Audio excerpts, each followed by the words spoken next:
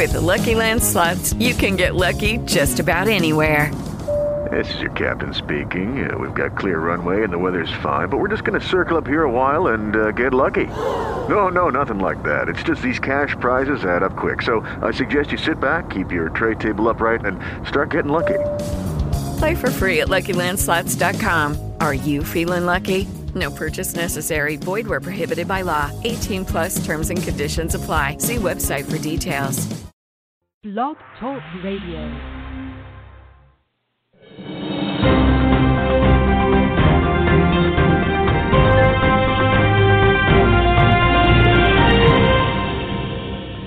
You're listening to LGBTQ America. I'm Brandon Carmody. We want to welcome our listeners in the United States and around the world. From the Evening Standard, Olympian Tom Bosworth said he believed a fear of abuse on social media was why more sportsmen and women did not come out as gay. The Team Great Britain race walker, the first openly gay British track athlete, revealed he and his fiancée received around 100 abusive messages online after getting engaged during the Rio Olympics. The 26-year-old proposed to longtime partner Harry on the Copacabana beach in August. My guest today is Tom Bosworth, out Olympian, race walker, 5-time British record holder. Tom, we want to welcome you back to LGBTQ America. Hi, thanks for having me. Nice to speak with you. So you are just wrapped up from the Summer Olympic Games in Rio. I'm so excited to hear about that. What can you tell us? Unbelievable. I really can't put it into words how exciting it's been, from everything from competing to obviously the proposal, which was really exciting. Definitely. So congratulations to you and Harry on your engagement. So on August 15th, you tweeted a photo with the caption, "He said yes," where all of our LGBTQ listeners are dying to hear the story. What can you tell us about the engagement story that happened during the Olympics? Yeah, I mean, I can't believe how crazy it went and how much media we got because of it. I mean, I was just getting over the race. Obviously, finishing sixth in the race and breaking the British record was amazing in itself. And that was my main focus, obviously, going into the Olympics. But I always had the plan to propose. And Harry was out there with my family, and it was his final day in Brazil at the time. So he kind of thought, it got leaked in the media back in the UK that I was going to propose potentially. So I left it to his final day. So it kind of threw him off a little bit. And he said he didn't expect me to do it on that last day on the beach. So I'm glad I got a bit of surprise back to it. That's great. Now, truth be told, did you have a ring? Like, did you kind of have a plan in place and you were just kind of, waiting for the right moment? Did you have a ring on standby? Yes, yeah. I bought the ring at Heathrow Airport before I left. So I'd done my research for about 2 years prior, because he was very specific on which ring and the model and the style he wanted. So I had to do my research and save up and bought it up my way. But my original plan was to do it up at Christ the Redeemer, a real iconic spot. But it was so busy and there were so many tourists, I thought this wouldn't be special enough. So I picked a quiet evening on Copacabana Beach instead. Nice. Now, you were talking about how much press. You're not kidding. So I have The Guardian pulled up in front of me. I mean, folks, take a listen to how the media sort of puts Tom on blast here. Olympic marriage proposals continue with Tom Bosworth popping question to boyfriend. And then, in the subnotes, it mentions the fact that this was the third Olympic proposal, almost like it was like a boom season, like one, oh my God, there's another one, and then another one. Is that true? Were there a lot of proposals during the games? Yeah, I think there was 5 in total. Some of them got a little bit of negative press, though, because some did it at medal ceremonies and things like that, saying, it took away from their special moment. And I think, had it been the other way round at the end of my race, if Harry had proposed, I would have been like, no, put it away. This is my moment. Put your ring away. I don't want to propose now. This is my race moment. So I kind of understand that. But yeah, I left it a few days till after I competed, and yeah, I didn't realise there'd been 3 at that time, or I think I was the third. I think 2 more followed as well. So it just shows how important the Olympics is to kind of creating relationships and having that moment to share with the person you love the most. Definitely. And then, of course, this article from The Guardian, His now fiance Harry later shared a photo of the ring, adding, "Okay then."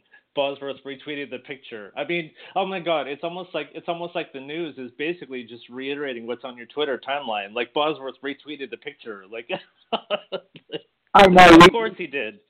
We couldn't believe it. I mean, that evening we went out for dinner with my parents, a few friends, my family, and me and Harry. We had to turn our phones off because they were just going crazy with all these notifications and everything. Since then, I've had to switch all my social media notifications off because it was just unbelievable. I think the tweet reached 1 million people worldwide, and I just couldn't believe it myself.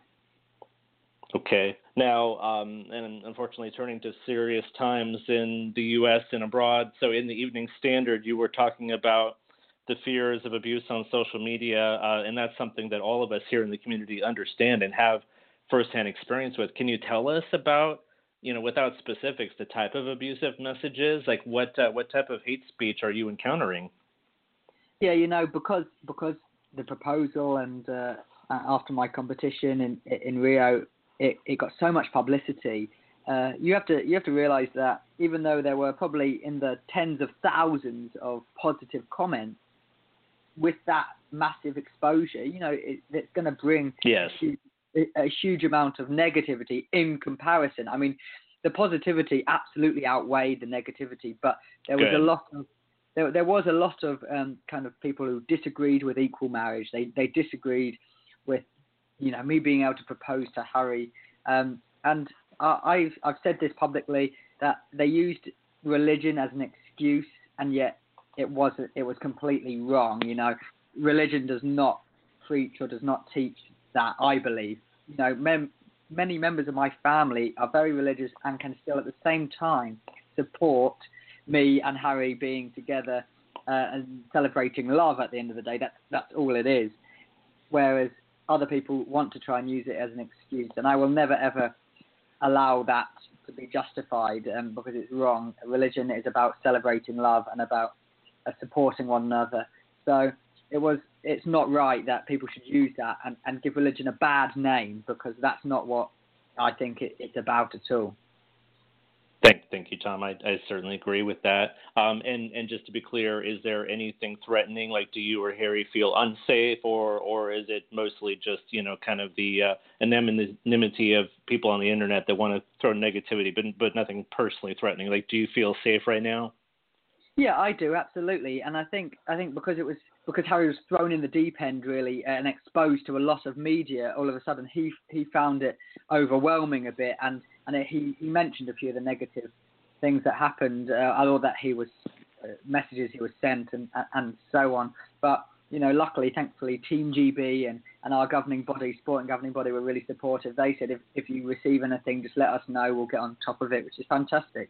But as we've been seeing stories from the US right now, and how kind of LGBT hate crime is increasing, which perhaps that's due to your recent election, but that's really concerning, and that has a big influence on the rest of the world because of the status that the USA has on kind of the liberal way that we live. I'm telling Harry right now, we're really lucky in the world we live right now, but that might not be forever, and we might actually have more tough times yet to come, and we've got to look out for ourselves. Sure.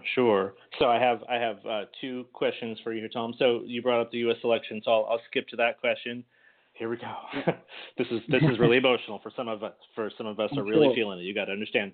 So on November 8th, the United States and Americans went to the polls, and in what many consider to be a great upset against Secretary Clinton, our country elected business mogul and reality TV star Donald Trump as the 45th president of the United States. In the week or so since this unprecedented election, major U.S. cities across the country have raised their voices up, protests, #NotMyPresident. Can I ask you, Tom, what is the perception of the United States and our election and President Trump across the pond? Like, how does Great Britain and your community kind of see us right now as a result of this election? I imagine it's very similar, and Trump has even mentioned this himself, very similar to the Brexit that we went through. But if in any way it can help, a lot of people have said over here in the UK since Brexit, all these things are going to happen. It's going to be terrible, and a lot of things have clearly become much clearer, and that really it's not worst case scenario. And we've already seen Trump go back on a number of things that he's already said, and thankfully he's not a dictator. Thankfully, a lot of his beliefs and his desires will have to go through Congress, and will have to go. It's a long way to go, and there's a big link there with Brexit and how people were thinking the worst as when Trump was elected. I think most of the world was fearing the worst as well. I hope to God that's just an initial reaction, and that there's still some people there who will be involved in the decision making and will have common sense. I think that's what we believe. But we know your pain.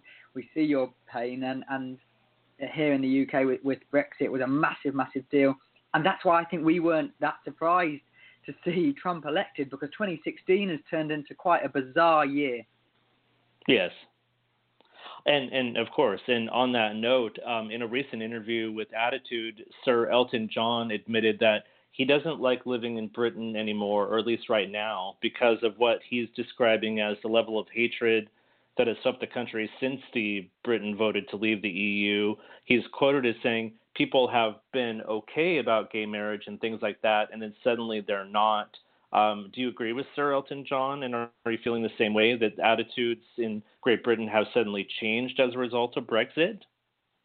I really don't. I don't see where this has come from, but perhaps he's seen it more than I have. Thankfully, the circles that I work in have been very, very supportive, and nothing seems to have changed as much. But I guess at the end of the day, there's a minority that suddenly feel empowered by this sudden decision. But it's not like the rest of Europe have said the same, that we, by being part of Europe, we support equal marriage, but if we're not, then we don't. I don't believe that's a common thought, and so I'm surprised by Elton's words. I haven't experienced anything myself, but he must have experienced something himself, because at the end of the day, he wouldn't have said it without some sort of meaning behind it. Yeah, he might have his finger on the pulse of something in the community there.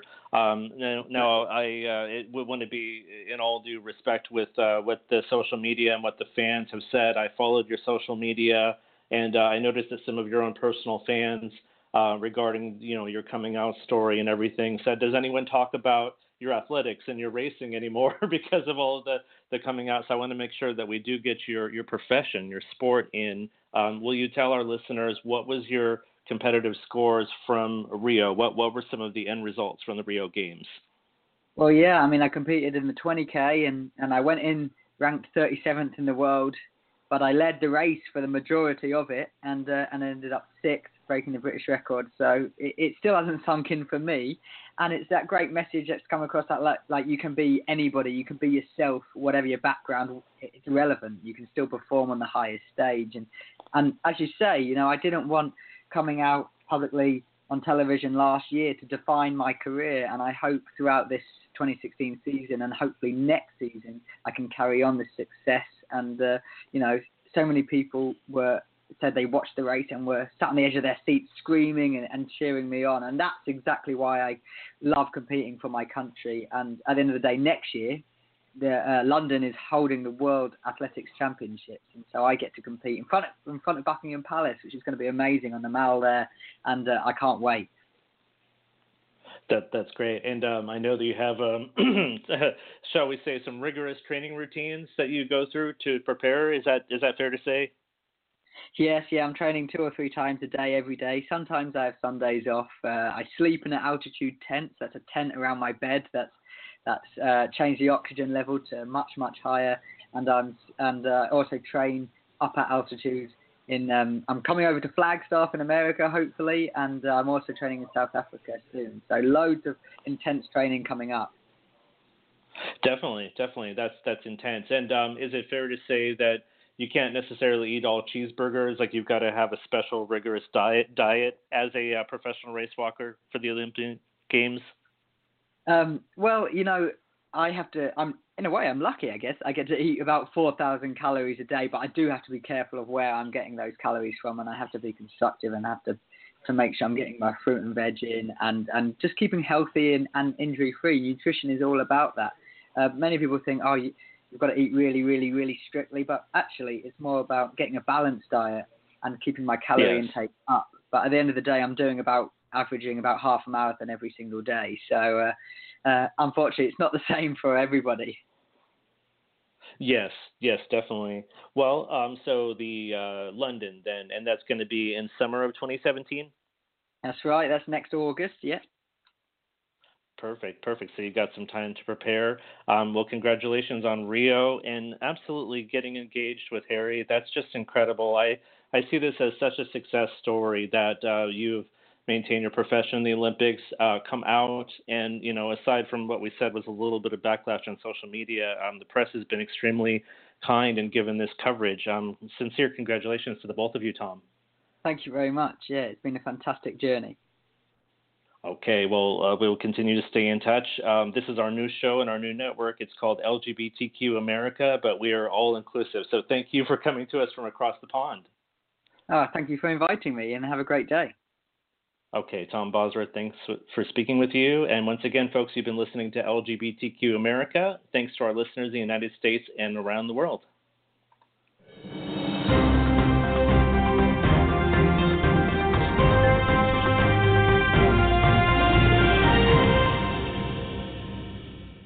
It is Ryan here, and I have a question for you. What do you do when you win?